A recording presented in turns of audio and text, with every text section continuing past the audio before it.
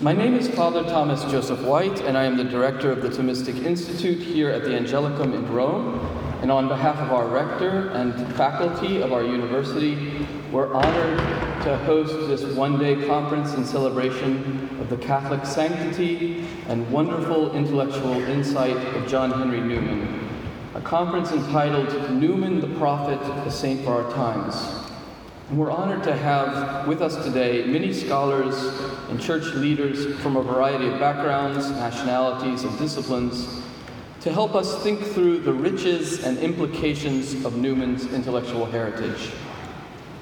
John Henry Newman was a saint, but also a theological writer of the highest order, a person whose knowledge of the traditions of the church led him to Catholicism, and who also sought to be in his own time, indeed in the midst of our own modern era, a witness to the light of the faith. John Henry Newman famously admired Athanasius, who he called a pillar of fire, burning in the night, leading the church through the midst of the crisis of ancient Arianism. Newman perhaps himself is just such a pillar of light for our own age, where our church is often beleaguered by the questions of our own secular contemporaries who ask us to render an account of our hope. Newman saw in the history of church doctrine not a gathering of incoherent opinions, but a living development of thought that was adaptable, but also continuously coherent and unbreakable, organic in its development and radiant in its truth. Newman depicted this Catholic tradition in his own life of witness as a contemplative oratorian priest and preacher, praying and writing in the midst of the modern age, the age of liberalism, as he called it, where he wrote for his contemporaries who did not know God out of priestly love, so as to make them aware of the mystery of God. And we are very honored today to have so many members of the Oratorian family here with us who also embody that charism. We all sense today the vibrant actuality of Newman's thought and his witness to the truth of Catholicism, a faith that is ever ancient, ever new. It is with joy and celebration, then, that we embark on this afternoon of reflection dedicated to the greatness of his thought. Please help me welcome George Wyman. Thank you very much, Father Thomas Joseph. Good afternoon, everyone. I want to begin by thanking Father White and the Thomistic Institute for the invitation to open this conference with some personal reflections on John Henry Newman and his meaning for today. It's a great pleasure to share this occasion, this great occasion, especially for the church in the Anglosphere, as one of our noblest sons is raised to the glory of the altars, with so many old friends who have gathered here in Rome for his canonization. In February 2003, the Fathers of the Birmingham Oratory honored me with an invitation to deliver at the musical oratory marking Cardinal Newman's 202nd birthday. It was a marvelous evening of music and intellectual reflection, wine and fellowship, but what remains most firmly in my memory was the half hour I had spent earlier that day in Cardinal Newman's rooms, which had been left the way they were at his death. I sat in his chair before the fireplace, fingered the small brandy glasses from which he warmed himself of a chill evening, held the Latin breviaries with which he had prayed even before entering into full communion with the church. On one wall, there was a yellowed but still readable map from the Times of London, on which Newman had followed the path down the Nile of General Kitchener's expedition to relieve the siege of Khartoum and rescue General Charles Gordon. And I remembered that Gordon, who was, of course, murdered by the forces of the Mahdi before Kitchener's troops arrived, had prepared for death by reading Newman's poem, The Dream of Gerontius. Inside the old upright wardrobe was the galera, the ceremonial red hat bestowed on Newman by Pope Leo XIII. And pinned around the altar were numerous brief notes in Newman's own hand or sent to him by others, or small pictures reminding him of those for whom he had promised to pray. The next day, I was given leave to ramble through Newman's horseshoe-shaped two-tiered library, and it's not easy to convey the emotion I felt when I lifted off the shelf a large folio volume of the Opera Omnia of Pope St. Gregory the Great and read on the flyleaf the inscription, "To my dear friend J.H. Newman, E. Pusey." But it was while sitting in Newman's room in his chair that the thought occurred, was his a life of change or continuity? When Newman died in 1890, Lord Rosebery, who would become Prime Minister of Great Britain 4 years later, came to the Birmingham Oratory Church to pay his respects. Rosebery was the last of a type, the last of the great liberal grandees, a man of whom Churchill's secretary John Colville once wrote, he was likely to have had a copy of Das Kapital in his library, but in a special edition with a calfskin binding. In any event, after contemplating Newman laid out before the altar of the Oratory Church, Rosebery wrote in his diary, "This was the end of the young Calvinist, the Oxford Don, the austere vicar of St. Mary's. It seemed as if a whole cycle of human thought and life was concentrated in that august repose. That was my overwhelming thought. Kindly light had led and guided Newman to this strange, brilliant end." But was there something really strange about Newman's destiny and the life in which he fulfilled it?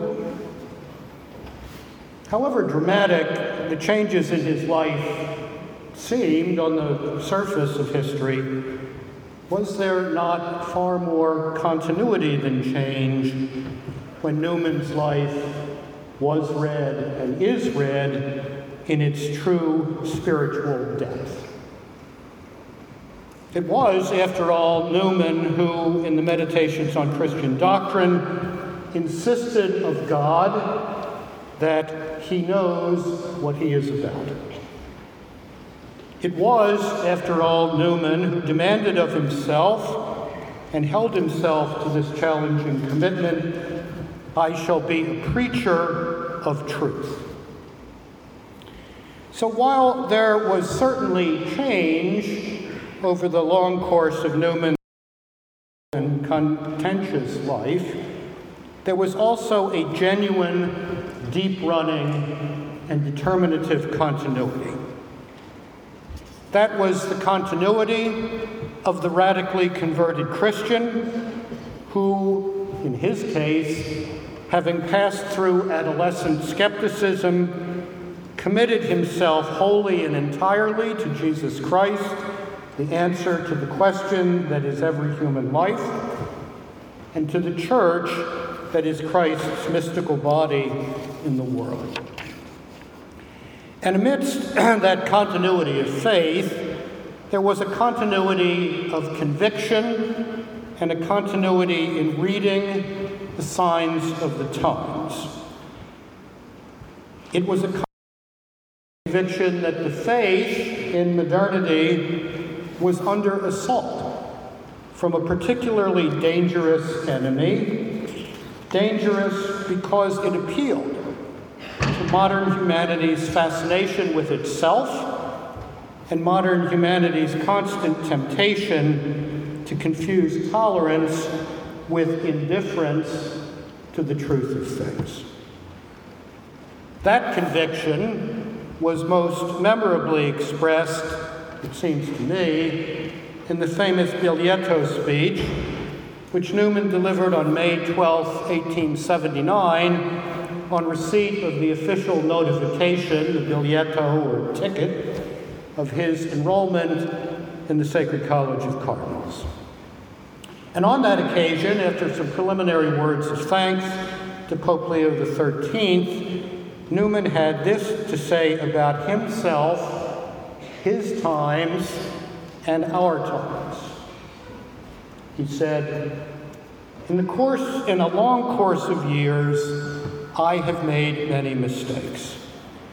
But what I trust that I may claim all through what I have written is this: an honest intention, an absence of private ends, a temper of obedience, a willingness to be corrected, a dread of error, a desire to serve Holy Church, and through divine mercy, a fair measure of success.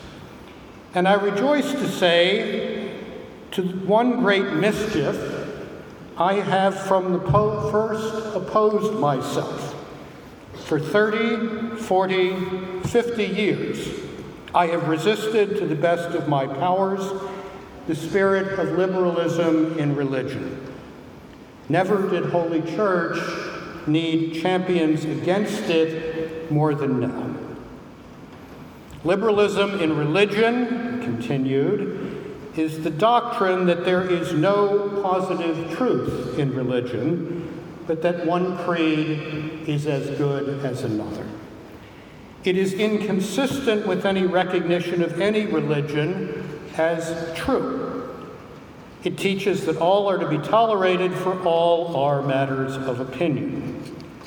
Revealed religion is not a truth, but a sentiment and a taste.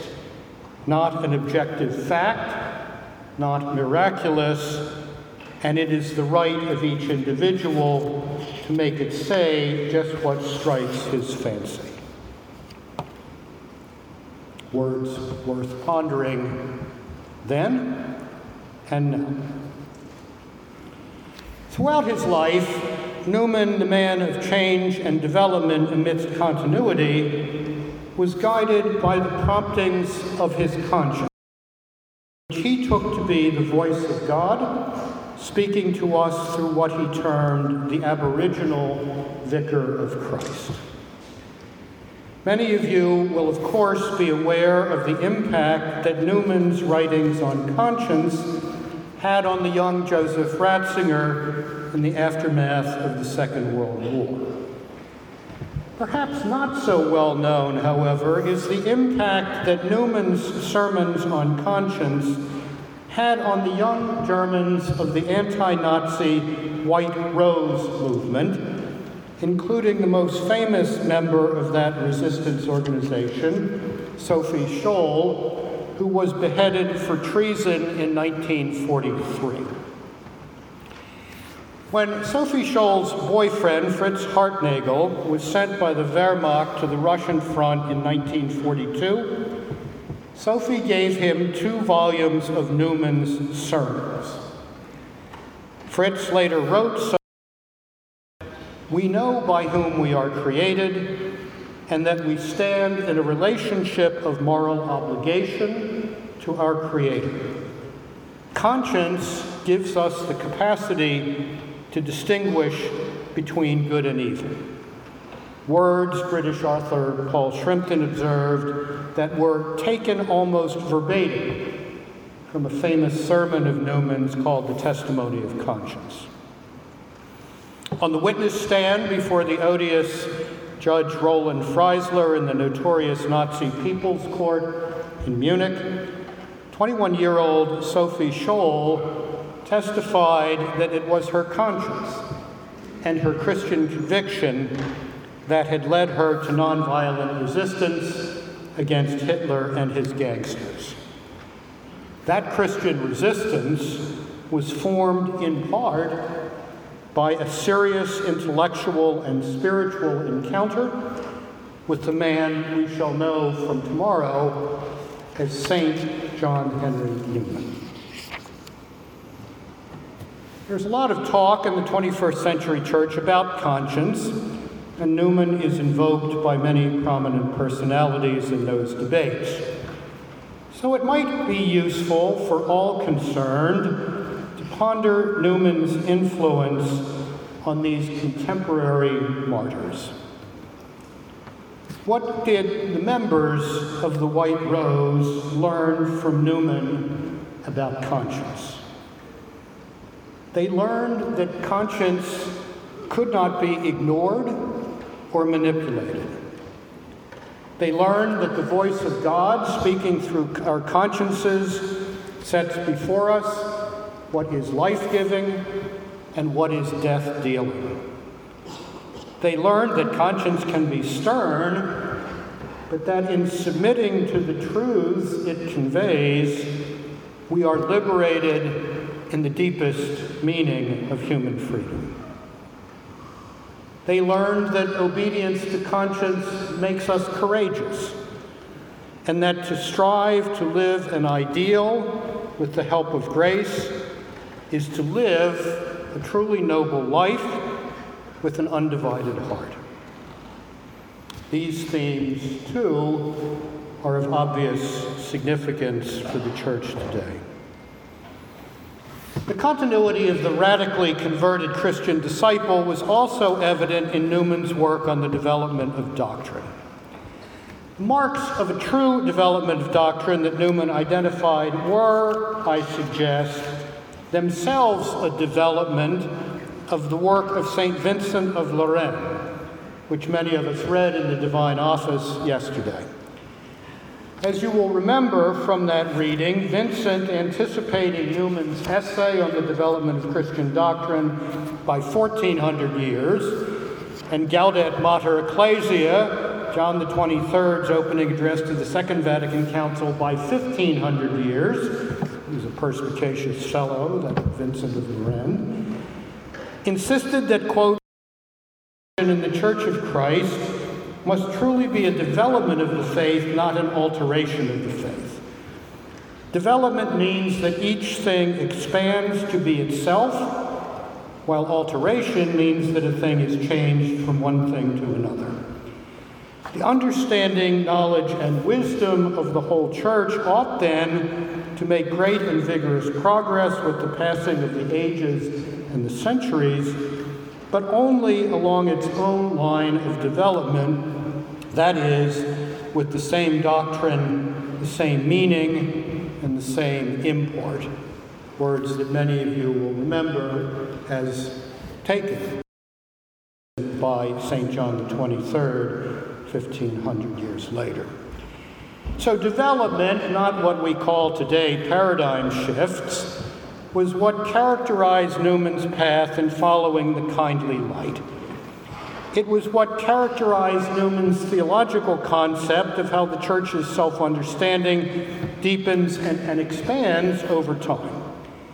And we see that theology vindicated in the Second Vatican Council in its teaching on the nature of the church, on divine revelation, on the office of bishop, and on religious freedom and the modern state. The great continuity of Newman's life, as I've suggested here several times already, was his radical discipleship. That discipleship, that deep, life-transforming conversion to Christ, informed a brilliant and subtle mind and shaped a most glorious pen. And I think in his case we can indeed say pen. It was a profound that Newman could say and mean 1,000 questions do not amount to a doubt. And that discipleship was also at the core of Newman's life as a churchman. Churchmanship is not a term in common use today. That's a shame. For the word suggests qualities of character that are always needed in the mystical body of Christ, but especially needed in times of cultural turmoil and consequent ecclesiastical turbulence. And Newman, I suggest, was never better displayed than in his work before, during, and after the First Vatican Council. As everyone here surely knows, Newman believed in the infallibility of the Bishop of Rome under certain well-defined circumstances. He also judged that a dogmatic definition of that infallibility at the end of the 7th decade of the 19th century was imprudent, or, as the language of the day had it, inopportune. And he resisted with his usual literary vigor the attempts by some to give papal infallibility so broad a definition as to turn the Pope into a kind of oracle on virtually every imaginable question of ecclesiastical and public life. Yet, when Vatican I adopted a carefully crafted definition of the nature and range of papal infallibility, Newman not only accepted it in his own mind, but defended it in public against the deprecations of the former Prime Minister, William Ewart Gladstone, in his famous letter to the Duke of Norfolk, in a defense of the integrity of Catholic faith that in England only Newman could have successfully made. This was churchmanship of the very highest caliber, and it is a quality of character from which every Catholic can learn today. Finally, there is a deep continuity to be found in Newman's life in his courage. Another quality of mind, heart, and soul, another virtue that is much needed in Catholicism today. I will, of course, defer to great Newman biographers like Father Ian Carr on this point, but it does seem to me that Newman's displays of courage throughout his life, in his transition from youthful skepticism to evangelical belief, his transition from evangelicalism to the Newman of the Tracts for the Times and the Oxford movement, his reception into full communion with the Catholic Church, his acceptance of the presidency of a nascent Catholic university in Ireland, his debate with Charles Kingsley, and his aforementioned work during and after Vatican I, that courage did not come to him easily. His was a more gentle spirit than the polemicists of his time, and one can easily imagine that he would have much preferred to be left to his scholarship and his life of prayer rather than being constantly called into the lists of controversy.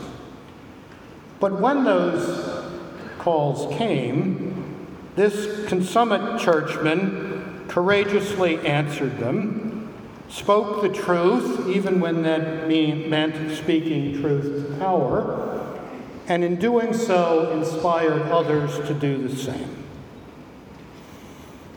Newman's courage was another manifestation of his profound Christian faith. And in his courage, he lived out what he had espoused to others in that meditation on Christian doctrine, when he wrote, in speaking of God, "Therefore I shall trust him. If I am in perplexity, my perplexity may serve him. My perplexity may be a necessary cause of some great end, which is quite beyond us. He does nothing in vain.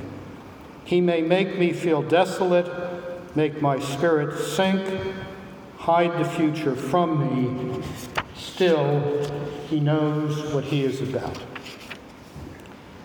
We honor the memory of John Henry Newman, this newest of God's saints, by imitating that courage and the conviction that underwrote it.